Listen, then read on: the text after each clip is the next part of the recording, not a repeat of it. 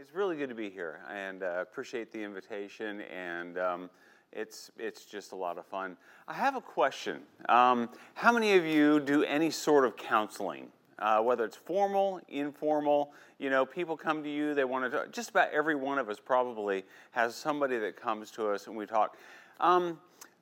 When you have a conversation and you sit down with a friend, say a conversation that lasts, say, 15, 20 minutes at least, when you sit down and you look back at your conversation, does it seem to follow a pattern where you can look at it and say, oh, I think I'm going to go and outline that. So we talk about this point, and then we hit this point, subpoint, and this subpoint, and then we hit this one, and does it look like that, or is it like mine, where it's it's kind of all over the place? One thing just kind of follows, it's more of a snake than anything else. And one thing follows another. And have you ever looked up about halfway through and said, now how do we get on that topic?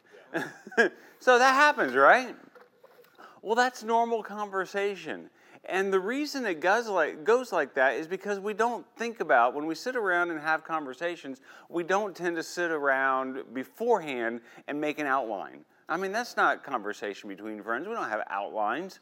Another question, when you're doing some counseling, sometimes you're talking to this person and you're asking them questions. They're telling you stories, they're telling things that are happening, but they seem to come back around, and they seem to hit certain points again and again. Maybe it's a topic, maybe it's a trauma in their life, maybe something that's happened, and they just keep, you ask them a question, and it circles back around. And you ask them another question, and it circles back around, and it keeps hitting that same point. You ever had that happen? Yes? Yeah. Okay, good. I see everybody's shaking their head, but I don't hear anything. So I'm very interactive. I'm sorry if that's well, one of the things that I noticed when I first got to Papua New Guinea is that the people in Papua New Guinea think very differently than we do. It's not just the language that is different, it's the ideas behind a language. In fact, their trade language is a English-based pidgin, and they only have about 2,000 words in the language. But it's how they put them together that they get their ideas across. And one word can have several different meanings. One word can have several different usages, really. Also, when you talk to them, sometimes things seem a little bit, I don't know, you might say all over the place.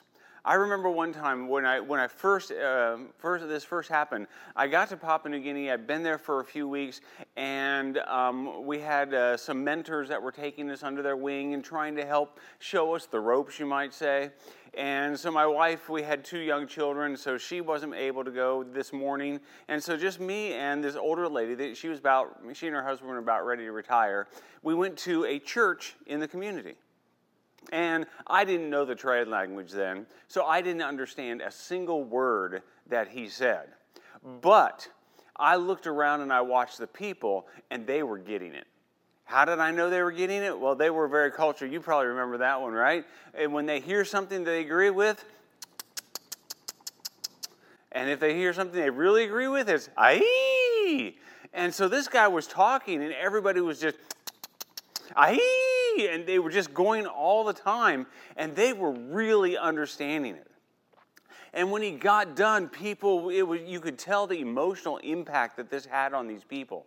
And people were sitting around at the end. Some men over here, they divided up where men on one side, ladies on the other. And some men were sitting over here, and they were praying with other men. And some ladies were sitting over here, and they were crying with other ladies.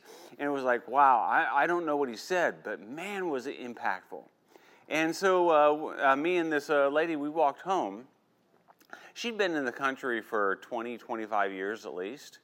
And she said, well, what do you think about the service? I said, I don't know. I mean, I didn't understand much, but wow, it looked like they got it. And she said, you know what he said? It was really good, but he just, it was so frustrating because I wish he'd just say what he means. And it was like, I didn't understand what she meant by that. What do you mean, just say what you mean? The idea that she was getting across was this whole idea of linear versus global thinking. We think linearly, all right? And so linear thinking, if we want to say, you've heard the old adage, right? You know, if you want to show that A equals D, then you say, well, A equals B, right? And then what's next? Well, B equals C, and then what's the next one? C equals D, therefore A equals D, right? Yes? Understood? That's very simple, correct? You understand that? Not a problem. If you're a pastor or you speak much, then you probably start out just like this. Your outline is going to look like this, right? You're going to tell them what you're going to say, then you tell them what you're going to say, and then you tell them what you told them, right? So you're going to tell them that A equals D, then you show them how A equals D, and then you tell them that A equals D. And hopefully they get it. That's linear thinking. It's a nice straight line, and people follow that. But not everybody thinks that way. And not people from other countries often don't think that way. In Papua New Guinea, it would be very different. What would happen is the guy would get up and he'd say, well, B equals C. And it'd be, okay. And then he'd show that, well, D equals B. All right, well, I've got that. And then he'd say A equals C. Oh, now people are starting to get it. And then you'd hear the, and they're over there, they're putting it together. And we're sitting here going, really? and then he finally hit his last point where C equals D. And everybody's got it. And you and I, we're just confused. Because the entire time, he never, ever states his main point. This main point is figured out by the listener. And that main point is sitting there in the middle, but nobody hears, but he never states it. That's global thinking. You're hitting all around what you're trying to say, but you never state the main idea. And that's how global thinking works. That's why when you talk to somebody and you're counseling them, they might spin back around. And they keep hitting this topic over and over. We like nice linear thought, especially when we approach the Bible, right? When we approach the Bible, we love Paul. We love Paul because, man, I mean, he follows the outline. It's like he must have sat there before he ever started dictating or writing the letter. He must have sat there and he had himself a nice Greek thought outline. You know, and he had the main points down and the sub-points down, and he hit everything. It just went right down the row, right down the line, and we understand that, right? Then we come to somebody like John. Have you ever done a study on 1 John? Anybody ever done a study? 1 John is fun.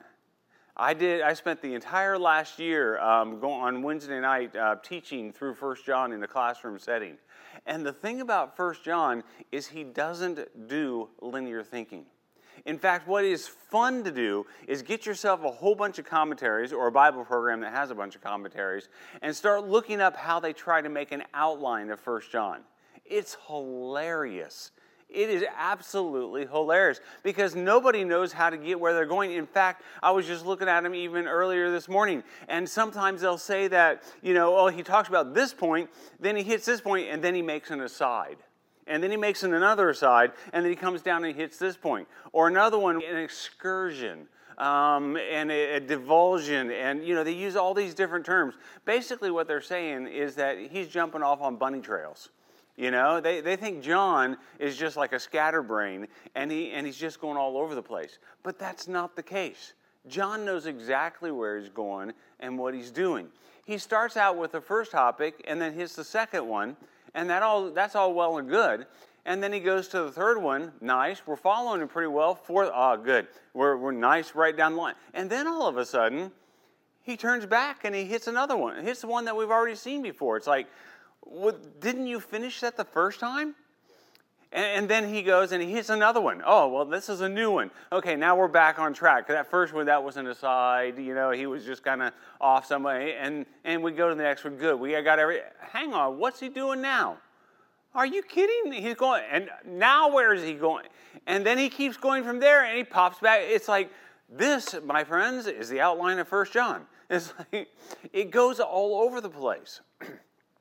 So when you look at 1 John, you can't make point A, point B, point C, and then your nice little subpoints, and it follows a nice line. That's not the way it works. He thinks very globally. And he's trying to get points across, but what he does is he'll hit a point, and then he'll come back and then build on it. And then he'll go to another point, and he'll come back and he'll build on another point. And he keeps building points up. It's like he's putting blocks here. You ever seen somebody doing a stone wall, right? And they put them here. They don't stack them all up. That would be pretty difficult, especially if you're trying to stagger them and you're sticking them in the side. So you put them down, and sometimes the wall goes up over here, and then he comes back, and the wall builds. And when you're done, you have a good wall, but it wasn't built in a nice ground-up linear fashion. True? Okay, so that's the way a lot of Bible thinkers work. And it's one of the things that I have seen. How many of you, maybe I shouldn't ask this, how many of you either yourselves or have heard a sermon on the Beatitudes?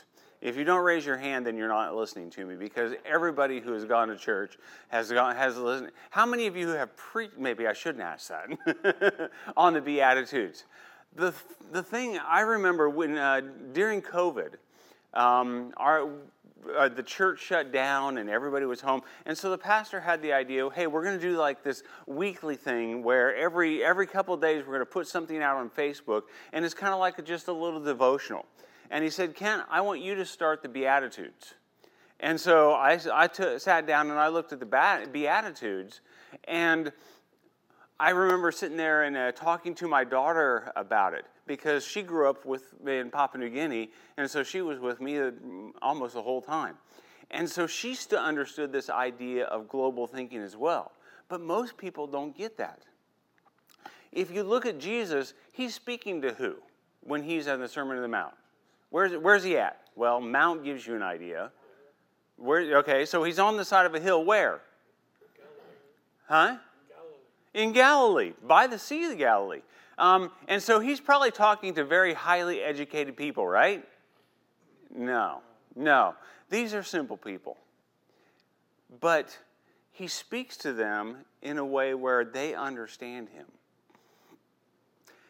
I have heard so many messages on the Beatitudes, and it's really kind of fun. I remember hearing the best two I heard was the pastor started off and he got to about the third one, and then it fell apart. Because it's like the first one's here, and then the second one follows that one, and the third one goes, and I'm not sure how the fourth one goes, but kind of working it around.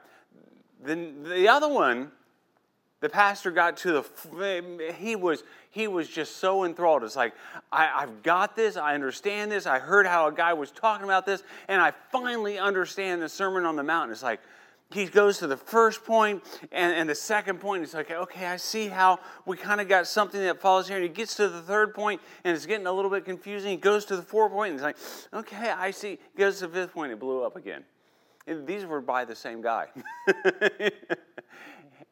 It's just, you can't, people try to make the Beatitudes even something that's very linear. And it doesn't work that way. Let me show you how this works. So we have the Beatitudes, and he comes up and he starts talking to them, and you know how they go, right? He's got, basically what he's doing is he's making a contrast between the kingdom of heaven and the kingdom of this world. Let me show how you look. So first he says, blessed are the poor in spirit, for theirs is the kingdom of heaven, right? You know that one, right? Yes? Hello? Okay, good. Making sure you're still awake. All right, well, the people there, they're poor. So, Jesus had them at poor. That they understand what poor means. They understand how that works. They understand what life as a poor person looks like. And he says, blessed are the poor. Whoa. Well, that's shocking, because in the real world, are the poor blessed? For theirs is the kingdom of heaven? Poor people don't get anything.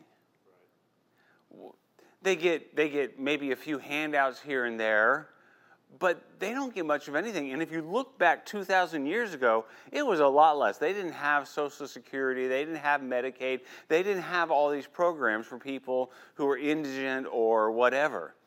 You basically lived on your own. and you tried to keep alive.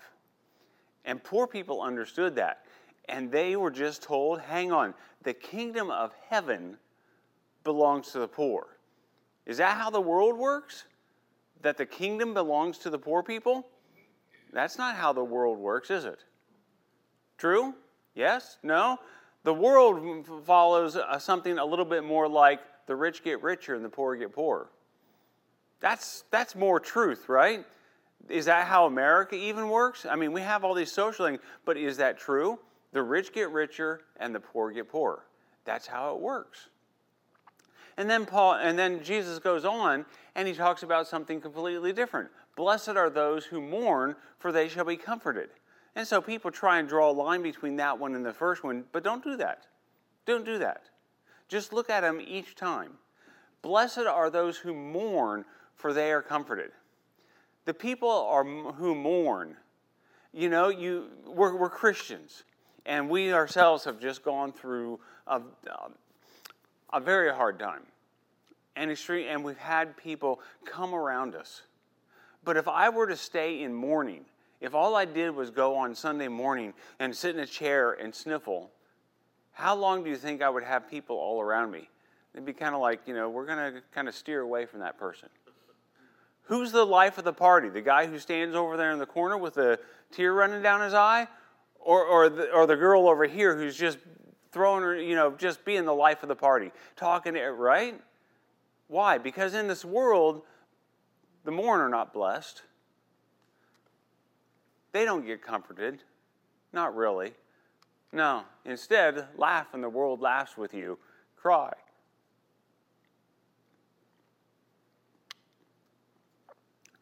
And you cry alone.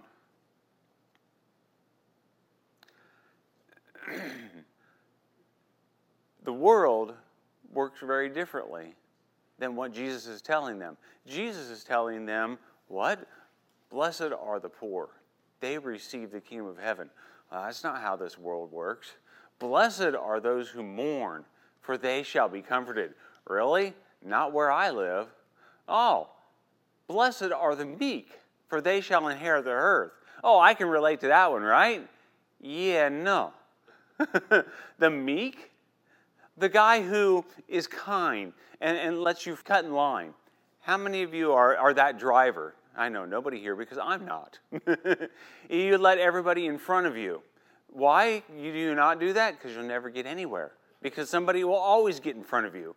Understand why truckers get so irritated. They're trying to keep a distance between the car in front of them so they don't squash it if they have to hit their brakes. And yet, every time they do, somebody's pulling right in front of them. True? Yeah. And it takes them forever to get through town because they're trying not to squash somebody. The meek shall inherit the earth. The nice guys. The good guys. Anybody here watch NASCAR? Yeah, some people do. Some people don't want to admit it. I mean, I'm one of those. Not sure if I want to admit it. The guy who gets passed all the time and lets somebody in. The guy who's he gives them a little bit of space this time. Yeah, well that works for part of the race, but when it gets down to the end, stage 3, that ain't happening, is it? Nobody's giving anybody any room. Why? Because nice guys, they don't win the race. Nice guys finish last. True? Yeah, true. That's the world. We look at the next one. Blessed are those who hunger and thirst. Okay, they understood it right there. That's all they needed to hear. Hunger and thirst. They know what real hunger is. Okay? Some of us very seldom hit real hunger. Maybe we didn't eat very recently, and so, we're feeling hungry now, but yeah, we're not all that skinny. We're not, wasting away. They know what real hunger is. They know what real hunger is. Because when you're really hungry, you are working to try and find food. I am told when people are thirsty, when they are literally getting to the point where they're dying of thirst, they will drink anything. You give them a glass of gasoline and they will drink it. Because they are thirsting. They are thirsting. They are desirous of some sort of drink. People out on the ocean, they see the water and they say, I'm dying of thirst. I've got to drink. And it raises the salinity in their body and it kills them because they'll drink the salt water. When somebody's truly dying of thirst, they are searching for something. What do people search for in this world? Righteousness? Not really. If you're a child of the 80s, you know what the people were searching for back then. Rampant materialism. Yeah, it's still here now. But anybody ever heard the phrase, whoever has the most toys wins? Yeah, Yeah, materialism, right? Well, then that was back in like around the 80s and 90s. You move ahead a little bit, forward a little bit, and they actually did a survey, and people had kind of, the idea of being rich had kind of lost its luster. There are too many books had come out where people were rich saying, this is empty. It doesn't fulfill you. And so, you know what became the number one desire of people, of young people in particular? It wasn't to be rich, it was to be famous. Can you say Kardashians? Famous for what? Doing nothing. They're just famous, and that's what people wanted. And what is it now? What are people looking for now? They want to be social influencers, right? They want likes and follows. So whoever gets the most likes, whoever gets the most clicks, whoever gets the most traffic, they're the ones who win nowadays. They hunger and they thirst for likes. What do we hunger and thirst for? Hang on. Jesus is making it very simple. You've got the kingdom of heaven. That's like this. The kingdom of earth, it's not the same.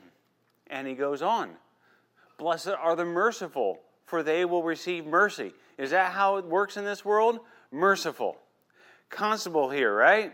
He's going to run on the platform of mercy. He's going to say, I am looking for those people who need help, and I'm going to do what I can, and I'm going to work with them against the justice system and try and get them the lightest sentence they can so I can help them. He won't be in office because we want the person who says, justice, bigger punishment. We're going to stamp down this crime. That's what we want to hear, isn't it? True? And yet Jesus says, blessed are the merciful, for they shall receive mercy. The world doesn't trust mercy. You find a judge who's giving mercy, and you wonder who's paying him off. Nobody trusts mercy. Instead, the world has adopted a phrase from the Bible, an eye for an eye and a tooth for a tooth. We want justice, not mercy.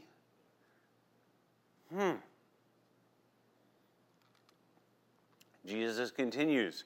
By now, I'll bet everybody in the crowd was going, aye! They were hearing it. They knew what he was saying. We look at it and we still are baffled 2,000 years later. But they understood. Go over to Papua New Guinea and you teach this, they understand. Blessed are the pure in heart, for they shall see God. The pure in heart. Now we're working on motives. On motives. Even our motives are in focus, and even our motives in the kingdom of heaven are different. I know that everybody here, of course, we all have pure motives, right? Pure as the wind-driven snow. No selfishness here, no pride here. To be part of the Ministerial Alliance, the first thing you have to do is to abolish your pride, right? Yeah, right. It doesn't work that way. Life doesn't work that way. We're all full of pride. And people are always trying to use people have all sorts of adverse motives. My wife was trying to look for a job, and she used Indeed. All she got was scammers. Funny that. And I know that Nigerian prince that has been emailing you and wants to give you money, he's got such pure motives. It's going to happen. It really is. It's going to happen. I mean, don't take my word. Pure motives. The world doesn't have pure motives, does it? No, it's a little different with the world. We know there's no such thing as a free lunch. Somebody says, here, I'll give you something. Yeah, but what's it going to cost me? True? Blessed are the peacemakers, for they shall be called the sons of God. Who's the peacemaker? Where have all the peacemakers gone? Do peacemakers, are they the ones that everybody's looking to? Think about it this way. Okay, we got law enforcement. First thing you do when two people are fighting is you put yourself right in between them, right? Yeah, right. What's the most, as far as statistics go, I believe it still holds true, the most dangerous call for an officer to be called out on is domestic violence. In fact, there are lots of places. I don't know if Granbury Police, we do it oftentimes because they have more than one car available. But if they're required, in a lot of jurisdictions, they're required to be, when they roll up to a domestic violence, a domestic dispute, they have to park pretty much out of sight. And they wait for backup. And then they both go in together. You never go in alone. In some places, that's absolute procedure. You never go alone. Because it's dangerous. Because you'll try to stop one person and you'll grab the guy from hitting her, and what's she do? She grabs something and beats you on the back of the head. Really? I'm trying to say, how many officers have been shot and even died trying to protect people from each other, only to be attacked by those people they're trying to protect? Happens all the time. Peacemakers. Everybody had a big outcry when Russia attacked Ukraine. Where were all the peacemakers? Yeah, it's still going on. 9 months later, they're still at war. And it's ramping up again. And you're hearing it on the news again. Right, not. Nobody's stepping up to be a peacemaker. Why? Because peacemakers get punched in the face. Remember Theodore Roosevelt, he had a foreign policy. It was what? Walk softly and carry a big stick. That's the way you work it in the world. You walk softly, but you carry a big stick, and emphasis on the big stick. If you walk softly, not so important. The big sticks, that's what's important. You don't get in between people that are fighting each other. You stand off to the side and point a bigger gun. And basically, like the rest of the world is doing now, saying, well, don't attack us. And they just watch it go. The peacemakers. Wow. Blessed are those who are persecuted for righteousness' sake, for theirs is the kingdom of heaven. Being persecuted is a good thing? Being persecuted is a good thing? According to this world, is that true? Do people want to be persecuted? Do they see it as something that's advantageous? No. Those who appear weak, they're the ones who get bullied. True? Blessed are those who are persecuted for righteousness' sake. Those who are persecuted are the ones who get bullied. They look weak. Oh, Russia thought Ukraine was weak.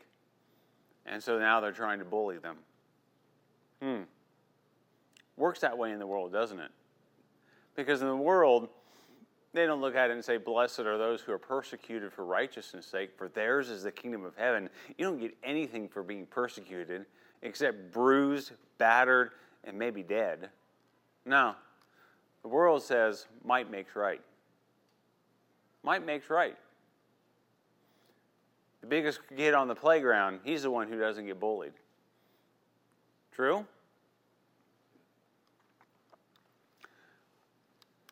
So what's the main idea? Well, the main idea I think I mentioned was pretty clear, don't you think?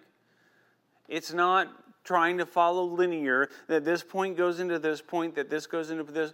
No, it's none of that. He's simply saying, look, this is what the kingdom of heaven is like. And the people themselves were listening and saying, that's not what I'm experiencing. That's not what I'm seeing here. No, that's not what's going on. Jesus is saying the kingdom of heaven is very different from the kingdom of this world. Very different.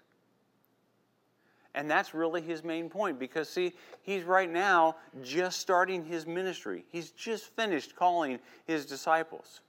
And this is really his first big hurrah. He's just introducing the kingdom of heaven. And he wants them to see that it's different. But Jesus, being the master that he is, sometimes he can actually weave two main ideas into one story. So it's not only that one, but also the kingdom of heaven is all-encompassing. It goes down to our motives. Even our motives are in view when it comes to the kingdom of heaven. That's global thinking. That's the way much of the Bible is written, besides Paul. Take Paul out, you got a lot of global thinking. And that's the way a lot of people that are coming into this area are thinking. That's the way a lot of people that we talk to, they're thinking. They keep coming back around because something is bothering them. And if we hear, we can understand what that is. We can hear that they're coming back to an event, to an idea, to a feeling, an emotion of some sort. And that's where the problem lies, because they keep coming back to it. And that, for them, is the main idea. And if we can speak to that, then we can speak to their hearts. So, the Bible is not all linear thinking. The Bible is not all global thinking. It's a combination of the two. You'll see it both. And you know what? We're the same thing. We read books, nice and linear. But we talk to friends, talk to other people. Sometimes it can get very global. How did we get onto that subject? Because it just spins around. So, I think the main idea then of this whole thing is be on the lookout. Because I think if you're watching for global thought, the more you look for it, I think the more you're going to find it. So, thank you.